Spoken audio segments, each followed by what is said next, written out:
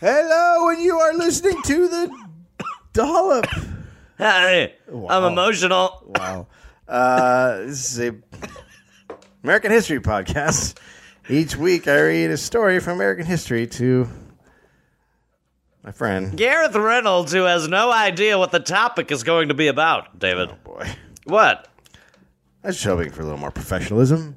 Well, this is just juice, okay? Okay. God, you want to hit a dude? I'll do one bottle. People say this is funny. Not Gary Gareth. Dave, okay. Someone or something is tickling people. Is it for fun? And this is not going to become the tickling podcast. Okay. You are Queen Fakey of Made Up Town. All hail Queen Shit of Liesville. A bunch of religious virgins go to mingle And do what? pray. Hi, Gary. No. Nicely done, my friend. No.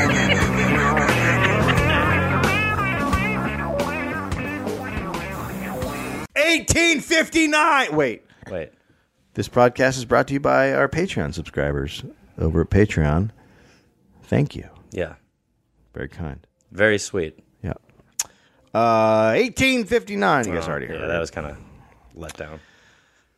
In 1859, the discovery of petroleum in western Pennsylvania caused a surge in drilling in the state. Oh, boy. Drill, baby, drill. Girl, more petroleum allowed oil refiners to bypass oil from coal patents that currently existed. Well, I don't know if my brain can handle that, but okay. So they're making, right up till this point, they're making... Easier to get oil. Well, they're making oil from coal, and now they're getting it from the fucking ground. Oh, okay. Better. So the lighting oil industry in the U.S. Completely switched over to petroleum in the 1860s. Okay. Right? Yeah. Standard Oil, founded by John D. Rockefeller in Ohio, became a multi-state trust and came to dominate the petroleum industry in the U.S. Then, Uh-oh. are you excited already? That was a good then. Thank you. That's a turn. Something's about to happen. Then, Ah. in 1889, the Pennsylvania Supreme Court decided on the rule of capture. Okay. This ruling said petroleum was a fugitive substance, Oh, boy. like wild game, What? that moves below the surface of the earth. They're calling oil an underground animal? Well, they're saying it's like a chicken, an underground chicken. I can't wait to find out exactly why this is A wild chicken. a wild chicken. More like a turkey. Yeah, a wild turkey's in the Earth's mantle. So gases like quail. Yep. Fair? Yep, exactly. Fair. Perfect. The court declared that, quote, if an adjoining or even a distant owner drills his own land and taps your oil so that it comes into his well under his control, it is no longer yours but his. I believe we call that the I drink your milkshake law. I think that is. I drink your milkshake. That's exactly what it is. Yeah. So you could just basically... You could drink another's milkshake. Right. So if from your land you could drill down and get someone else's oil, it's your oil. If your straw could reach a mug of another malt shake, you could drink it. That's correct. I drink your milkshake. In the state of Texas, they had long known about the oil beneath them. But it was seen as a problem instead of a bonanza because it was just a problem when they drilled for water. So they're like, God damn it, this money's getting in the way of the water. It wasn't worth anything at that point, so they would drill for water and they'd be like, fuck, it's oil! God, get it out of here. This was a time when you said, fuck, it's oil. It is, but it's funny is that we're probably getting closer back to the time when the drilling for the water will be the most important part. So That is true. A rancher named William Wagoner. Get out of here. I have a real hard time believing his last name was actually Wagoner. Yeah. But he probably came over and was like, I'm going to change my name. I'm in a wagon. I'm the Wagoner. Yeah. That sounds like one of those black and white show. This week on the Wagoner. It does sound like a black and white show. Thank you. So William Wagoner struck oil while drilling for water, and he said, quote, I wanted water, and they got me oil. I tell you, I was mad clean through. Whoa. So you can see how upsetting it was to people. His bowels emptied. In 1886, George Dolnig was upset that he struck oil when looking for water. His well produced 48 barrels of crude per year. Oh, my God. And that made him total profit of about $7 a year in present-day money. Oh, my God. 48 barrels of oil back then. $7. $7. Today. But after the Civil War, oil production kicked off in Texas. Right? So everything changes. They actually start using petroleum they refine it and using it in lamps and stuff. It was valuable. The first oil field that made a lot of money was developed in 1894 near Corsicana. That caused more exploration around the state. In January of 1901, Spindletop Hill in East Texas erupted, shooting oil 150 feet into the air. Drilling contractor Anthony Lucas was quoted as saying, "Keep the people back and don't let them smoke. Don't let any of them smoke." It's smart. Yeah, I actually found people saying that over and over and over again. again. Don't smoke. Every single time an oil well goes off, everyone's like, "You guys put him out!" Well, this is before they invented the sign. Once that revolutionized the no smoking around oil business. Signs didn't happen until 1950.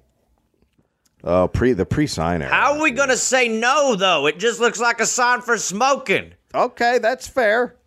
I say we put a line through the middle of that circle. Say what? A line right through the middle that almost says don't. So the sign is like saying half this and half that. I don't want you in these meetings anymore. You've always been distracting. Fair enough. So it was on, right? This is the big one. Spindletop Hill. 100,000 barrels were being produced daily. Holy shit. 1901. The nearby town of Beaumont started cranking out 50,000 barrels a day within 3 months. Jesus Christ. It was officially a boom town. Independent oil drillers pulled in. Those oil drillers were called wildcatters. Wildcatters. Okay. The name came from a man in Pennsylvania who had put a stuffed wildcat on the top of his oil derrick. Cool. That's cool. I mean, at least he's decorating. Yeah, it's something. Right? Yeah. I mean, this is before hood ornaments. So you put just one of those stuff a wildcat and shove it on your shit. Put it on top of your thing. Yeah. Wildcatters would sell shares in their operation, pitching to investors all over the country. One pitch to the graduating class of Yale, saying, quote, "How would you like to get started by investing $100 in an oil company and have it later worth over $50,000?" See, not a lot of people take like a graduation commencement speech as a time to really just make some scratch. Yeah, well, that's the best just time pitch to do it. Treat it like a timeshare. Thank you. You know? Land that was recently cheap was now being bought up for millions of dollars. Now, these are the days before the EPA, obviously, and regulation and whatnot. Are we in those days still? This is what they want to go back to, so this will be an exciting story for people who are into that idea. Yeah, this is Flint. So historian H.P. Nichols said, quote, "The city water of Beaumont back in those days was soupy. It smelled like fish. Everyone soon learned that if the water was used for drinking purposes, that it caused severe stomach cramps, or what was locally known as the Beaumonts." Oh my God, that is amazing. Sorry, what did you just say? I got to go to the bathroom. I got a real bad case of the Beaumonts. I've been Beaumonting all morning. Excuse me, that's my name. What's the name of the town? If the name of your town becomes synonymous with diarrhea, that's a bad town. It's great. Well, we're just going to pack up the wagon and take the kids down to diarrhea for the weekend. I think you're talking about Beaumont, right? Yeah, but nobody calls it that anymore. Gonna go down there for some diarrhea. You know, fish soup comes out of the tap now. Oh, that's tremendous. Yeah, a nice little miso. I thought you were talking about Flint. Toilet facilities being limited, a bad case of Beaumonts called for biddings as high as 50 cents for immediate use of a toilet. Oh, God damn. I'm liking some of the stuff I'm hearing. This is just how you make some money in a bad economy. If you have a toilet... You just give food poison people and then charge them to shit. Uh-oh, what's Jose doing? He's just fucking drapes out. Drapes. As speculators came, so did scammers. I'll give you 25, please. I got a shit. 50 cents, please. One time I was in New York City, and it hit me, and New York City's a nightmare. Yeah. So I just bought a ticket to a movie. Great move. Because in New York, what I would always do is I'd do the menu move. Oh, where you yeah. go into a restaurant and you like look at the menu, like you sell, like you're like, you plant the seeds for like you're going to order something. So you walk in, you're like, oh, you guys do have tosta. Okay, yeah, all right, I'll go use the bat. And then you just run out when you're done. Yeah. And you run out going, I had the Beaumonts. Yeah, the Beaumonts. But even peeing, you can't, like in New York, like what the fuck, It's the same thing It's here. Starbucks or bust. That's how it was like here. All of a sudden, there's all these people, and there's not that many toilets, and half the people have the Beaumonts. Relatable. Yeah. So as the speculators came, so did scam artists, prostitutes, gamblers, saloon owners, and all looking for workers' paychecks. Basically the cast of Deadwood. Yep, here it is. Managers of crappy boarding houses charged riggers a half a day's pay to rent a cot for 12 hours. Wow. Plus, I mean, if you had to use the bathroom for 50 cents, there's not much upside in this You don't career. have a lot left over. Others cooked dried beans in water and charged 15 cents for a cup. Nauseating gas hung in the air for miles around the town. Ugh. People packed in, and there weren't enough places to live to go around. Families lived in tents. Some had cardboard boxes draped around trees. It's just living, man. That's pretty It's just great. awesome living. Yeah, well, look, you don't like a good fort? Right? Yeah. When 1914 came, the working man could afford a car, finally. So car production exploded, and so did the demand for oil. The United States was the only country in the world whose oil resources were in private hands. Wow. Yeah. Well, hopefully that doesn't bite us in the ass eventually. Then, in 1917, the Texas legislature passed the Pipeline Petroleum Law. Oh, boy.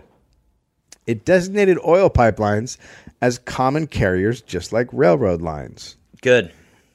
This put the Texas Railroad Commission overseeing petroleum pipelines.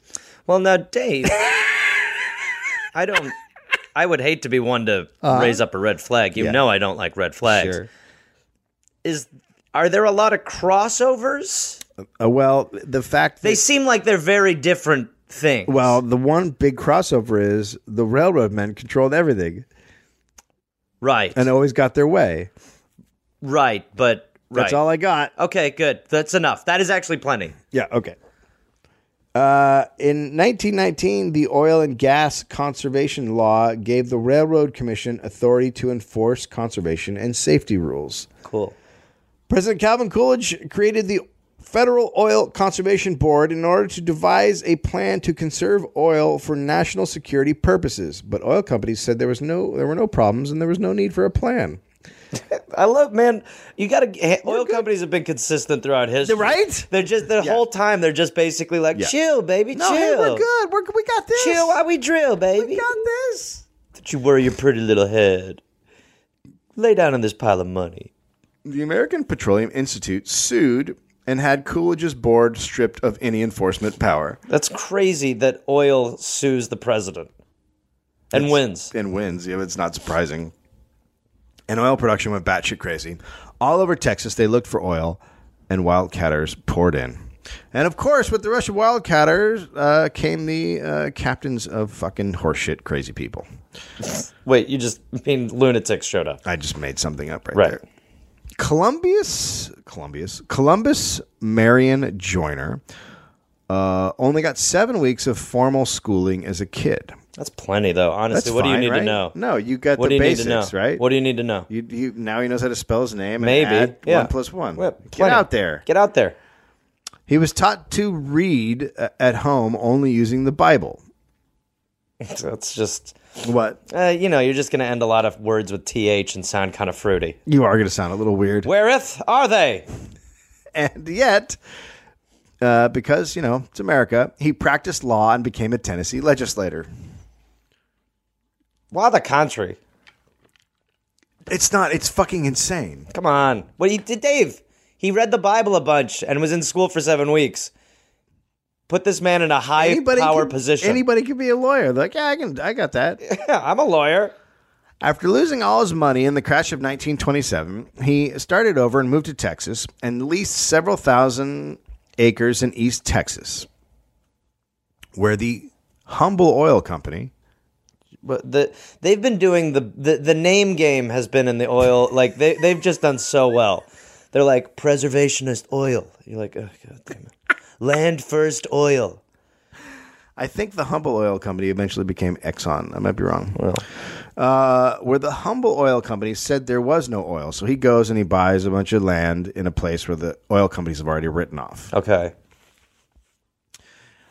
Joyner was known as Dad. That was his nickname. Weird. Dad. It is weird, right? It's Very a fucking weird. crazy weird nickname. It's a Hey, weird Dad. Hey, Dad. boys. How you doing? Hey, there's Dad. Hey, you're older than me, but you call me Dad. That's right, Dad. Okay. Bye, Daddy. Give me a kiss. Okay. What? I'm sorry? Kiss your dad. No, it's not that kind of dad. I want to kiss you. Okay, I think you're thinking of Daddy. Let's get out of here. Round him up. Joyner had a friend, Joseph Idlebert Durham. Yep. He had studied medicine. One more time. Joseph Idlebert Durham. Idlebert. Oh, Jesus Christ. He had studied medicine, worked as a government chemist, prospected for gold in the Yukon, and peddled patent medicines in, quote, Dr. Alonzo Durham's Great Medicine Show. I love a great medicine show. It's better than a regular one. If you can get down to see the new Prozac. Well, that's the thing that's so great about a medicine show is the 2 months you have to wait to see if anything's taken hold and worked and been effective. So now he was no longer going by Joseph Idlebert Durham. He was calling himself A.D. Lloyd or Doc Lloyd. Sure. And he was telling people he was a trendologist. Meaning that he sees trends when they're starting? Yeah, he finds trends. He's a surveyor of trends? He will go out and discover a trend of the thing. That's a really hard job. Because a lot of times it's just one shithead. Yeah. Yeah. So he's the guy. Great. He's a trend spotter. He drew up a map. Sounds like he could have a show on Bravo now. Oh, easily. Yeah. They should do the trendologists. Yeah. He drew a map of the major oil fields in the U.S. showing trend lines intersecting in East Texas. So he sees that there is a trend of oil. Oil trend. Sort of building up there. Yeah, it's all coming together at that place. Yep. He said, quote, I'm not a professional geologist, but I've studied the earth more and know more about it than any professional geologist now alive will ever know. Well, so you can't really... Kind of nullifies the first part. Well, yeah, but... I'm not a geologist. I just am the smartest. I'm not a professional geologist, but I know more than them. But I'm better than them. Right. Look at this line I drew on a map. Look. He came up with a report called Geological, Topographical, and Petroliferous Survey, portion of Rusk County, Texas, made for C.M. Joyner by A.D. Lloyd, geologist and petroleum engineer. He just expanded his. That's how you actually become something. Is you just publish something and say you're it. Right. So now I'm a petroleum engineer. Well, I think that's how Trump is where he is. Yeah, pretty much. I am the president. Okay. All right. So Joyner used this report to go around selling shares of his... Wait, so his propaganda report is like his evidence? So his friend, Captain Fakey, made a fake report about fake stuff, and then now this guy is taken out and saying, look at this news! And everyone just reads the title and they go, oh my goodness. Right. And it's not a time where you can go to the internet and go, hey, is this A.D. Lloyd guy real? No, you just read the title and you go, that's a fucking... story checks out. Look at that title. Strong title. I'd be a fool to not grab this opportunity. So he goes around selling shares. Quote... Every woman has a certain place on her neck. Whoa, And when I touch it, they automatically start writing me a check. What? Is he strangling them? Is that the certain spot? I may be the only man on earth who knows just how to locate that spot. He thinks he found a check nerve? So he's like a money Vulcan. What? Yeah. Totally. What? Well, I feel like for the time period, it's weird to say that I go around touching ladies on the neck. Well, of course they're writing you a check. They're terrified. They want it's you a to weird go time. away. Yeah, no, for At sure. that time, you don't walk up and rub a lady's neck. Let me guess, that spot's called the neck, right? It's weird how they get unnerved and write me checks. They do whatever I say when I pinch their necks hard. Oh, God. The report also lied, saying major oil companies were actively leasing in the area.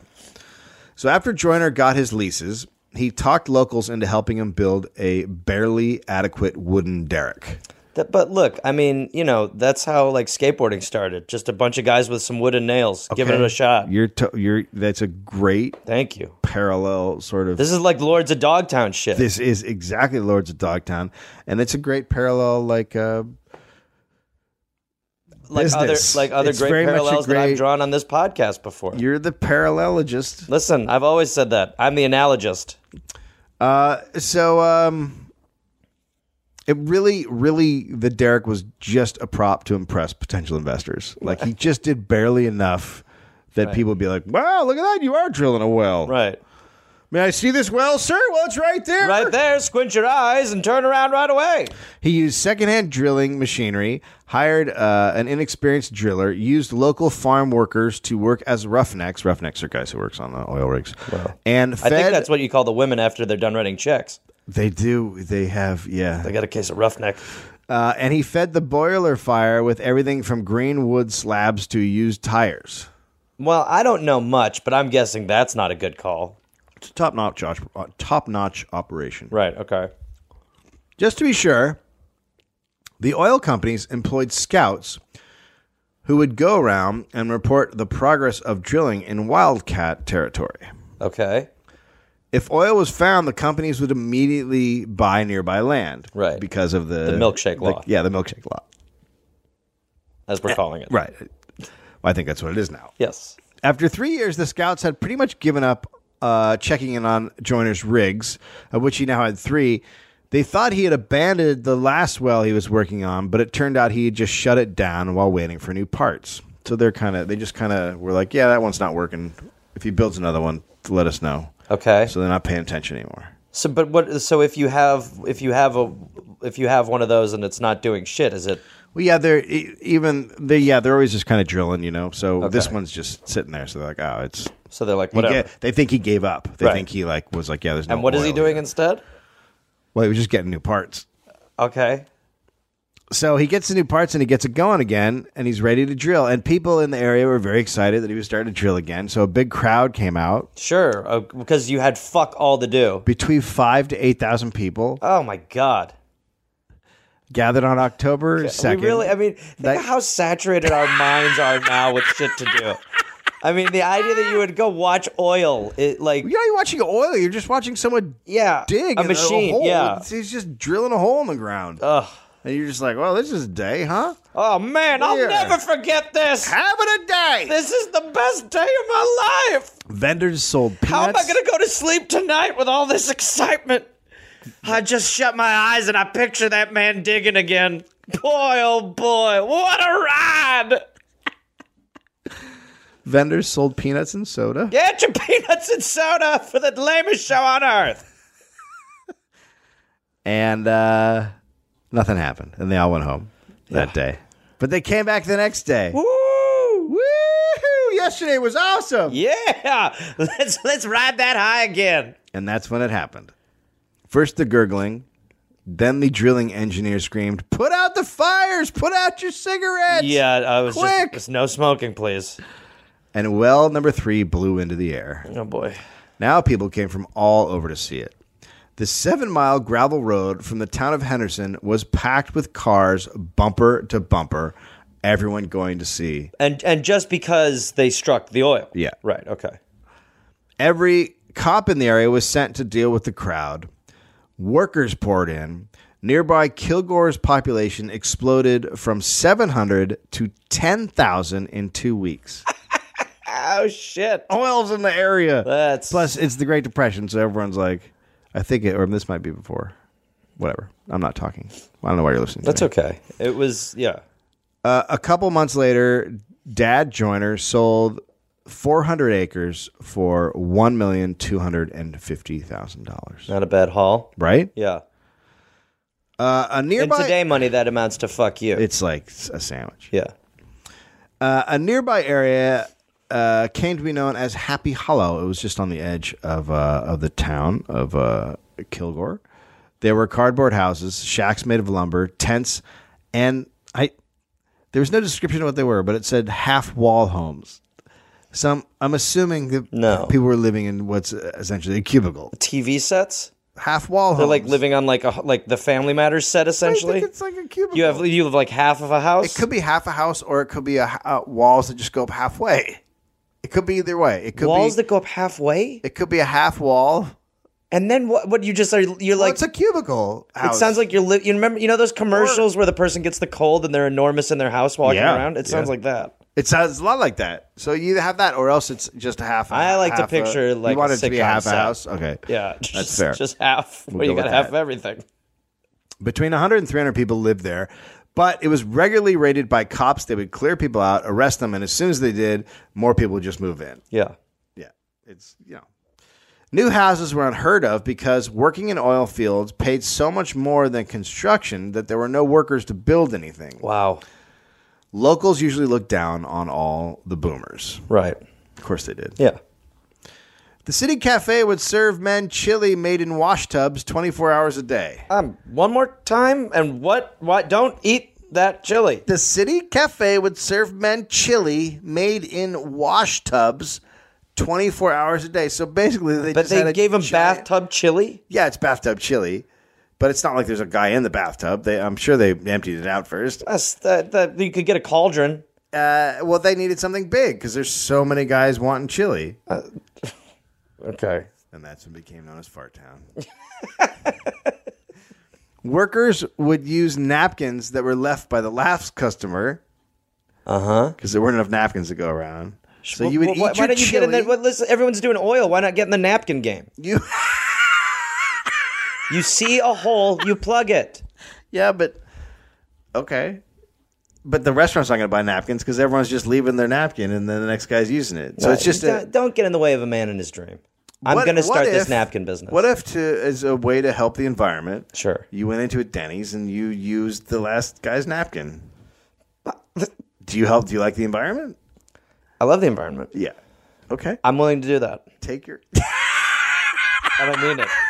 But I'll tell you, I'm going to eat a lot more delicately. And I will not have a beard anymore. That'll be gone. All right. So workers would sit in there and eat. Quote, the mud they tracked in accumulated 2 inches deep on the floor of the cafe, creating... So they're just eating chili in a mud hut out of a bathtub? Yes. Without napkins? Yes. Or if they are, they just have to use trash as napkins? Yes. Oh, great. Yum. I don't know if I'm eating the chili or the floor. The mud they tracked in accumulated 2 inches deep on the floor, creating such a mess that the more than 30 newly hired employees only made a half-hearted attempt at scraping it out. Ugh. There was mud because heavy traffic on unpaved streets created massive clouds of dust. During dry weather, the dust went everywhere. Then it would rain, and all the dust would turn to mud. It just sounds like a great time. It's a good time to live. Great time. Groceries are hard to come by. Sugar and flour quadrupled in price. You just weren't going to find milk or eggs. Salt water coming from the oil wells killed vegetable gardens. Every business had long lines. It's all coming together. It just sounds great. Hopefully people like oil, because that's all there is. Obviously, the tents had no plumbing, so people would just throw their garbage into the street, which made for unsanitary conditions. And by garbage, I'm assuming. Yeah. Butt garbage. Keep going. In the town of Wink. Come on. Yeah, that's what it said. Was everyone shady in the town of Wink? Hey, welcome to town. Hey, you want to get out of here? Hey, yeah. Huh? What do we... I know the guy who knows the guy. What's happening right now? Huh? I'm sorry, I'm from Beaumont. I'm sorry. I didn't realize you were from Diarrhea. Beaumont, so I just need to find a bathroom. Oh, that'll be 50 cents. Why are you winking? Huh? Is it 50 cents or not? Hey, 50 cents whenever you get a second, pal. Okay, but you're winking, so I just need to I'm having a stroke. Price. In the town of Wink, the typhoid rate was 10 times the national rate, and dysentery was 4 times the national rate. People living near wells just got used to inflamed eyes and being nauseous all the time. Hey, you got to pay a price. You do. Sorry. Living the dream. You want to live the dream where you get to eat tub chili? Sorry, you're going to have to look like you've been crying all day. Wait, this is mud. Oh, no. Women wouldn't light matches for fear of fire, and cold meals became the norm. Wait, okay. That's because women only cooked. That's what you mean. Yeah, I mean, right. The story basically said that. I just cut that part out. It must be so weird to be like, what if you were a guy who loved to cook? I mean, you'd have to be like closeted. You just have to be like Anne Frank and Emerald combined. Just like slowly, just like braising some pork shoulder. Nobody respected. Well, you're like making a risotto and you're like, oh, that's perfect. Oh, God, they're home. They're home. They're home. That's why barbecue. Put chili in the bathtub. Hurry. That's why barbecue exists, so men can pretend like they're Yeah. I like to cook. I'll do it by a giant fire. Got that big fire. The roar from oil gushers was very loud. In Desdemona, the local paper reported, quote, "Conversations are shouted. Talking over the phone is almost impossible. What a time. Mothers can't coo their babies, and lovemaking is a problem." Why is lovemaking a problem? Maybe it's too loud to fuck. Baby, it's never too loud to fuck, baby. Oh, you don't know about oil loudness? You don't know. I just won't be able to drill you as hard as that thing outside. No, it's not even worth it. No, I don't want to. I love it. That's what they put in the paper. Yeah, in the paper. It's in the paper that lovemaking is a problem. So people aren't fucking a lot. I assume it's the noise. Obviously, that has something to do with the drilling. Oil-stained clothes had to be treated with gasoline to remove the oil. What? Then they would be rubbed on a washboard and then boiled to get rid of the gas. Maybe it's not a place to live. There's other places to live. Go live your napkin fantasy. Go do anything else. Oh, man, we're lucky. What a boom. Anyway, I'm just going to boil my clothes while I eat chili tub. Huh? No, I haven't. No, I'm not crying. No, that's just what happens to your eyes here. Oh, don't mind her. She's just pissed because I can't fuck anymore. After you boiled the clothes to get rid of the gas, then you could wash them with soap and water and hang them dry. Then you got to wash your clothes? Yeah, then you had to normally After you put gas in them, boiled them, then you could wash them? Yeah. Well, perfect. 2 fun steps added. A new town called Joinerville popped up right where all the people had camped out to watch the well blow. Okay. So they just started a town there. That's fun. Can we do that now? Henderson, 6 miles away, was also packed. In nearby La Grange, a local Madam Miss Jessie started taking chickens as payment. 1 chicken for 1 screw was the motto. You know, I know that prostitution was looked at differently back then. But you have to feel kind of demeaned when you see a bird being handed over to fuck you. Now, hold on a minute. I want the whole chicken. I told you I'll give you a few feathers, and then when we're done, I'll give you the full bird.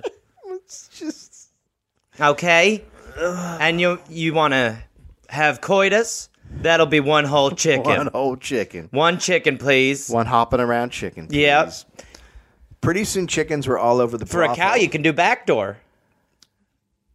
The rooster. Yeah. Pretty soon chickens were all over the brothel. It became known as the Chicken Ranch. Ugh, what That's kind where of the name came from. So you can't That's fuck. where the name came you from. You can't fuck when something's being drilled near you. Right. But in a house full of chickens, Right. no problem. Yeah. Well, those are, yeah. Okay, sure. The chicken shack.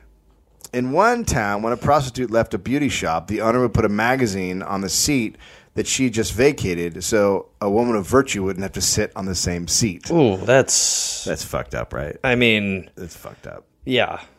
right? Well, I mean, look, yeah, it's weird. It's gross and it's weird and maybe not wrong. And Who plus, knows? I also assume that he had to take a chicken for payment. Yeah, absolutely. The whole currency in this town is Oh, probably I look chickens. lovely. Here's a turkey. Can I have a bottle of whiskey? That's a turkey. God damn it. What's going on? I started accepting chicken as currency. I don't know we're all doing it. I don't know what the fuck's happening. Drilling was everywhere. Many landowners... Not in the bedroom. No drilling there. Many landowners divided their property into small mineral leases and gave them to the highest bidder. They were cut into amounts as small as 1/32 of an acre. Man, come on. You're living on a prayer, Jack. What? 1/32 of an acre. This is like scratch-offs if they were land. It's so fucked up. The odds are just not good. Oil field machinery came in from other states. In Kilgore, wells were drilled in the yards of homes. The derrick legs touched each other. One city block had 44 wells. Dude, what? It's not like it's out in the country. They're just doing it. They're going to start yard. sucking wells into other wells at this point. It's just in their yard. Right. Yeah. This is perfect. Can I go outside and play? No. Not if you want to live. You can't go anywhere. Go get me some chili. Here, take a chicken and go buy me some chili. Oh, you brought home pussy. Here we go. Because of the rule of capture, wildcatters had to drill wells as quickly as they could once they found oil, or else their neighbor could drill and start sucking it up too. It's basically like cocaine in Studio 54. It's fucking insane. Yeah. During this time, horses were commonly used to pull cars out of boggy places, which were plentiful because of the dust-mud situation. Ugh. Locals started putting teams of horses where roads were boggy. Then cars would get stuck, and the horses would pull them out, and they would charge them a giant fee. Tow trucks. It is. It's tow trucks. Well, that'll be about 5 chickens. What? No, wait a minute. No, Whoa, hold on there, sir. 5 chickens. I don't have any chickens. What do you mean you ain't got no money? No, I have money. You just said you ain't got no chickens. I don't know what... Is this the Twilight Zone? What is this town? Chickens are money, and we're all sucking the land. Now, if you want to fuck this woman, cost you a pretty foul. This practice then led to what became very common in East Texas, toll roads. Landowners would pave the boggy places in roads with logs and then charge anyone to use that part of the road. And there we go. We have our seed. And Texas is born. Yeah. Gambling was, of course, a big thing. George Parker Stroker, a local doctor, described it this way. It was ablaze with light. Pimps, professional gamblers, drillers, gunmen, and businessmen stood at the bar drinking, arguing, swearing, and telling filthy stories. Games were being played by tense, excited men. Earnings of a week were tossed on a number or a roll of the dice and lost. Stacks of currency, piles of gold and silver stood in front of eager-eyed players. Numbers were droned. I don't know what that means. The click of the dice, the whirl of the wheel, wild laughter, and oaths filled the air. So they're just Wall fucking Street. they're rolling in fucking money. Wall Street. And they're just having a fucking great time. Yeah.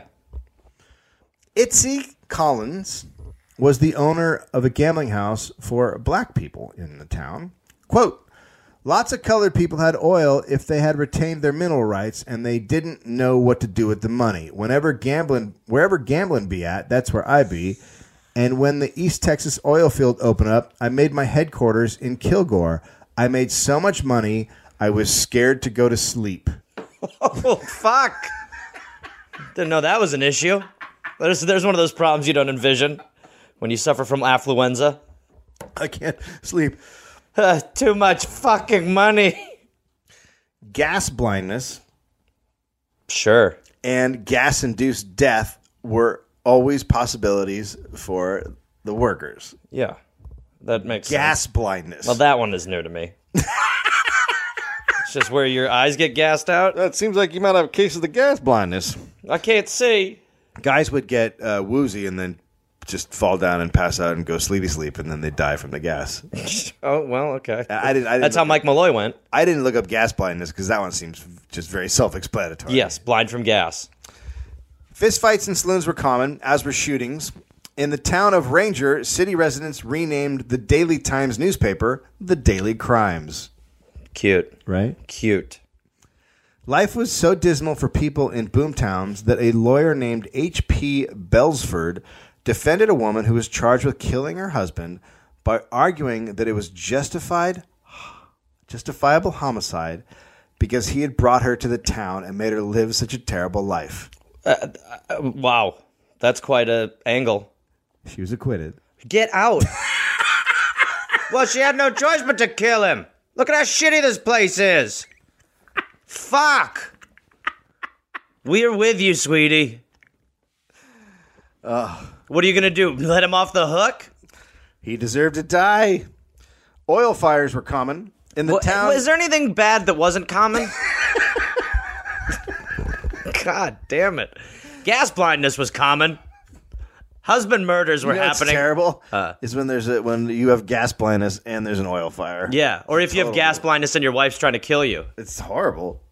In the town of White Oak, rain led to runoff into a slush pit full of oil. Ugh. Then lightning hit near the pit and the oil caught on fire. Oh, lucky. The continuing rain and the now boiling slush pit caused burning oil to run down the main street. Hey, whatever.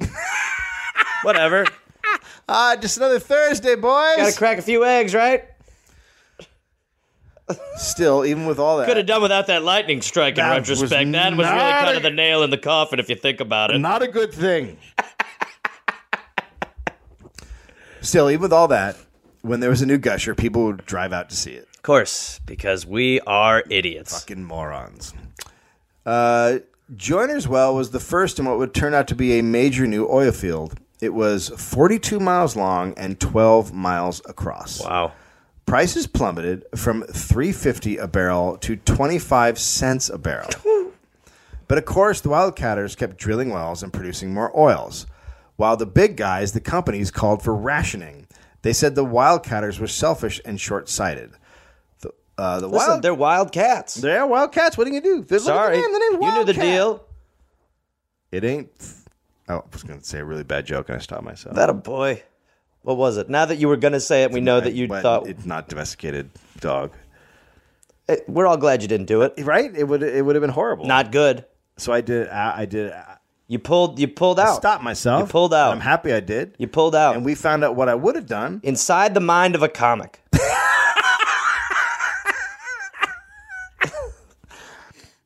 The Wildcatters... Wait. Oh, God, Go ahead. I hate autocorrect. Don't worry. Okay, the Wildcatters, and this is obviously going to surprise people coming from a place like Texas, said this was about the sanctity of private property rights. Yeah, exactly. This is, fuck you. This is principle-based. Thank you. I can do what I want on my land. Yeah. But we're all starving to death. What can you do? That's you. Try to take my freedom from me. The Wildcatters said the big companies wanted to execute every little independent operator in Exactly. Texas. You're trying to kill small business. They're killing small business. It's nice that nothing has changed. Nothing. In April 1931, the Railroad Commission decided that a limit of 160,000 barrels a day should be produced from East Texas wells. So they're trying to put a fucking cap on the shit to get the prices back up. The commission was immediately hit with 40 lawsuits. Wow. It's a lot. That is a lot. It's a good amount. The federal courts granted temporary injunctions and stopped the limits. So there's no stopping the oil producers. There were 500 new wells being drilled a month, and the commission only had 6 guys and their assistants out in the field. That's enough. On June 1st, 1931, there were 1,200 wells producing 500,000 barrels of oil a day. That was 15% of complete domestic consumption. The price of oil plummeted to 15 cents per barrel. How many chickens? In some parts of Texas, oil only cost 2.6 cents a barrel. Oh, my God. The industry considered a barrel of oil for 2.6 cents. Fuck. Not even 3. No. Can we please round it up? No. Can we please round it up? No. I don't have a 2.5 cents. I don't have a half for a barrel. I don't have Water's more expensive. Okay, I guess I'll give you 2 barrels for 5 cents. Okay, got my eye on that chicken too. The industry considered $1 to be the bare minimum for profitable oil production. So close to profit. So knocking on the door. In June 1931, a federal court ruled that the Railroad Commission was attempting to regulate the market of oil instead of oil production that threatened geologic integrity, which is what they're supposed to do. Right. They told them to knock it off. The State Conservation Law of 1929 only allowed the commission to regulate physical waste, but in the truth, both were true. The fuel oil pressure was being compromised, but the courts were like, no, it's America, so Freedom. everybody get what they want. Freedom. The founder of Humble Oil, who was now the Texas governor, Not so humble. Ross Sterling, called a special session of the legislature. They passed the Oil and Gas Conservation Act. Under the act, the Railroad Commission was given the power to regulate oil production. Rumors started that landowners and 1,500 oil producers were organizing to dynamite drilling rigs and pipelines of those who were overproducing oil. Oh, shit. What? That's how you get them to stop drinking the milkshake. Shit's about to get Blow the real. straw up. Blow that shit up. Humble Oil hired armed security to protect its property. Governor Sterling then mobilized state troops.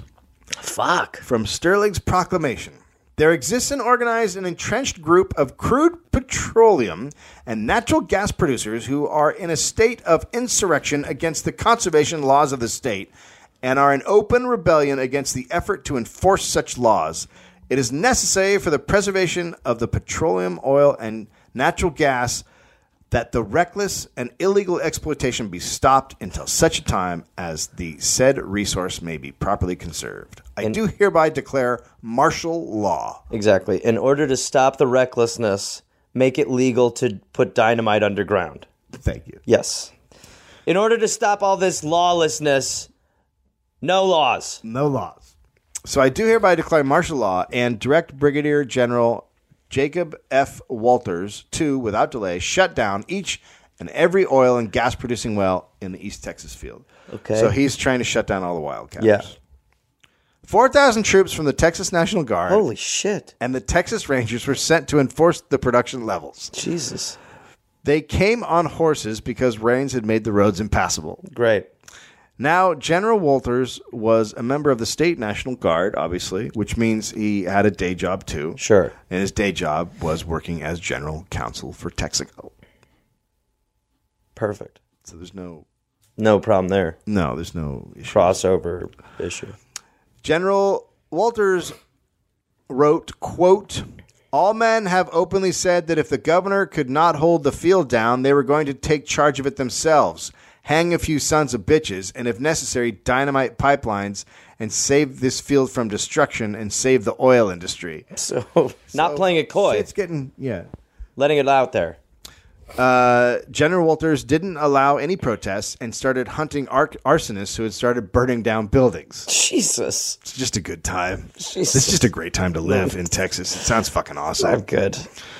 Walters also banned the wearing of beach pajamas. Thank God someone had to. Somebody had to stop the beach pajamas. Hey, by the way, what are beach pajamas? Beach pajamas were worn by prostitutes. What? I don't know. I couldn't figure out what they were. Beach pajamas? I mean, I just assumed... You can tell she's a whore. Look, she's got a beach PJs on. Whore! Are you going down the beach to sleep? Oh, God. Beach pajamas. Go get a chicken. Texas Ranger Manuel Lone Wolf Gonzalez. So that Real name being... I feel like he works Real name being... alone. Yeah. Manuel Lone Wolf? Yeah. Yeah. He raided tents and arrested 300 people. Since there wasn't a jail big enough, he made God. his own. What? What? He just built a jail? Guy making a jail. Quote, he had full walls. Quote, he turned the old Baptist church into a jail. We chopped a hole in the floor up near where the pulpit is, and then a hole down the back, and run a chain. Old Malcolm Crim used to have it in front of the store where you tie up your horses to it. So they got the chain from old Malcolm Crim. Malcolm gave us all the padlocks we wanted with one key and put the chain around the prisoners' necks. Up where the pulpit is, I put a man up there sitting with a shotgun, in parentheses, laughs. He laughed at that part. That's a very funny part, to be fair. Hilarious. That's the jokey part. It's very funny. And he never let nobody off that line. They came in there to open joints, a string of girls, or open up gambling houses. They came to rob the working boys out of their money. They were just thugs from all over. Now, we didn't put working boys in jail. We did our way of telling between a working boy and one who wasn't working. Beach pajamas. Beach pajamas. We got them even so where they'd put their hands out when you stopped them.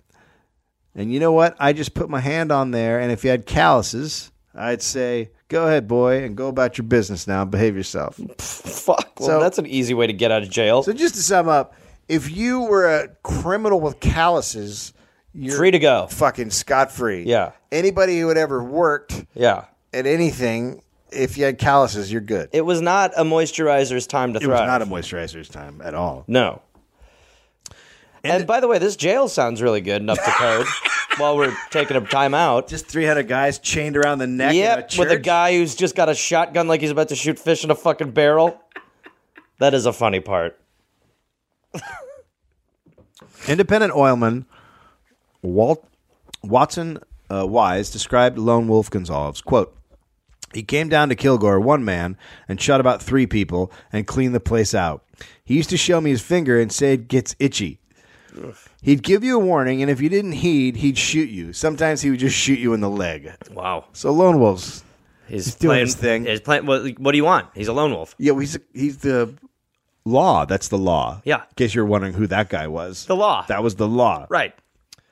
Humble Oil's William Farish, disturbed by the goings-on, said, quote, if an inhabitant from Mars were to visit us, he could hardly escape a feeling of bewilderment, if not actual dismay, at the manner we Earthlings carry on this great enterprise, so essential to our convenience and welfare. He's right. That Martian's head's going to be spinning. I'm sure a lot of people got on board with that message. They were like, can you... Hey, what's the deal with the Martian? Well, just, I'm trying to say that if, someone from another world wouldn't understand how we work. And I just thought Martian was a great way to... about the chickens? Boy, we are not on the same page. So... Well, what about just like someone from Oregon? Would that be enough? Why does a person have to be from Mars? I just kind of like the idea of a Martian. But how does that person get here? The Martian? Yeah, I'm having problems with... I would think probably via some sort of spacecraft. I mean, my guess would be a spacecraft. Their spacecraft would crash. Like a car that goes in the air? Like a flying air car, sure, yeah. What if it gets stuck in the mud? You get sky horses. Pegasus. Okay, I guess so. Thank you. I'm glad we did this. I am too. On October 13th, 1931, a lawsuit was brought against the Railroad Commission, the Attorney General, and Brigadier General Walters to end the limits on production. A federal judge then issued a restraining order. Oh, boy. But because it's Texas Governor Sterling, and, it's Texas. He didn't listen. He refused to recognize the court's authority and continue with martial law. Sure. A newspaper wrote, Governor Sterling today said that only orders from President Hoover or the United States Supreme Court can halt state regulation of oil production, despite the fact that federal is over state. But martial law only went on for another month. Walters got bored and went home. In November 1931, Sterling withdrew all the troops and ended martial law. Okay. The Railroad Commission continued to issue limits on production, but it couldn't be enforced. Oil was hauled. They just couldn't stop it even with all the troops there. Oil was hauled from wells at night, and no taxes were being paid on it. The refineries kept no records of their purchases. Employees of the Railroad Commission were threatened with violence by men with shotguns when they went to refineries. At one of the plants, commission inspectors were turned away one day, and when they came back the next day with a warrant, they found the owners had cut down the steel stairway to the top of the tank. Oh, well, we were going to do that renovation anyway, boys. Timing, huh? Oh, what a shame. I guess you can't find out. Oh, well. Anyways. In March 1933, a federal judge restrained the Oil Commission from inspecting all wells in the East Texas oil field. The U.S. oil industry was facing economic collapse. On July 14th, 1933, FDR signed an executive order to enforce the regulation of crude production. Federal investigators were sent to check out the situation. They found that the industry was in a state of, quote, utter demoralization, and its failure threatened the general economic situation in the country. Oh, good. Just because, by the way, this is the free market, if anybody wants to know Capitalism, baby. This is the free market Capitalism. at work. Yeah. If anybody wants to know what the free market at work looks like, this is the free market at work. Dave, quit trying to put a cap on the American dream. So with federal inspectors now trying to enforce limits, the East Texas field reported its greatest production year. 11,867 wells produced. Where wasn't a well? I mean, you see the pictures. They're fucking. On wells. Crazy. Yeah. So that amount of wells produced 216 million. Oh my God. 291,397 barrels of oil, and on top of that, bootleg oil that they couldn't keep track of. Right, like the B-sides. Was being cranked out about 500,000 barrels a day. Jesus. Oil industry leaders and others pushed to have the Secretary of Interior declared the oil dictator and to nationalize the oil industry as a public utility.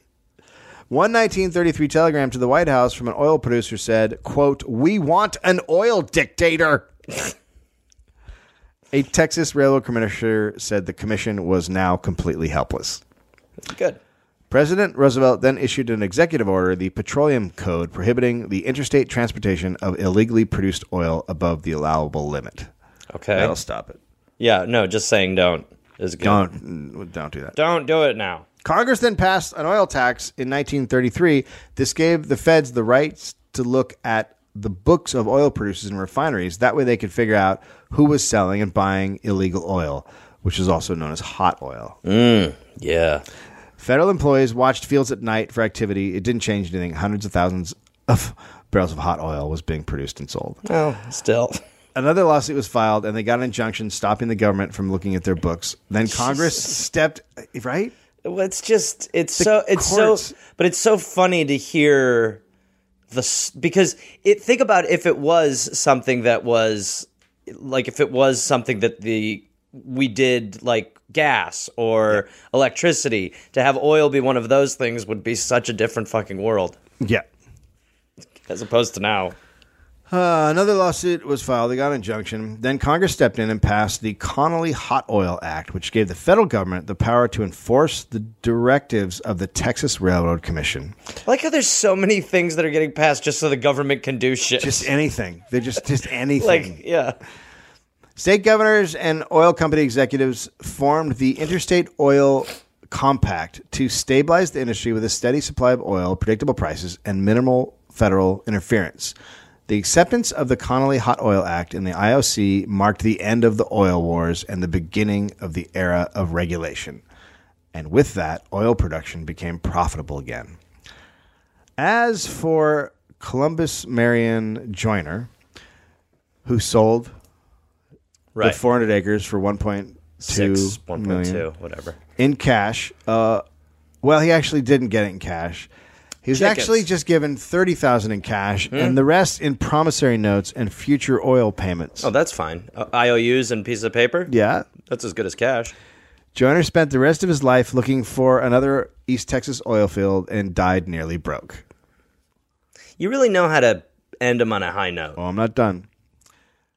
2016. Oh, Jesus. Texas Governor Greg Abbott began pushing for a constitutional convention to weigh what he has labeled, quote, the Texas Plan. Oh, God. Made up of 9 constitutional amendments, he says will, quote, rein in the federal government and restore the balance of power between the states and the United States. One proposal, prohibit Congress from regulating activity that occurs wholly within a state. What? Yeah, they're fucking idiots because they don't know history. Read your fucking history books, you dipshits. Wait. This is what the fucking... That's such a great, like... yeah. That's quite a move. Today... I love how they love... The people who love the Constitution the most are also, like, when it comes to certain things, are also willing to just amend it whenever need be for their change it. I love it, but let's completely change it. It's a perfect document. Here's 9 new amendments. We need one more thing. Today, Saudi Arabia is flooding the world with oil, plunging oil prices, with the goal of hurting U.S. oil producers. They want to kill off shale oil producers in the United States of America. That would be good, though. Yeah, I'm fine with that. It's time. It's time for the OD so we can go to rehab. Yeah.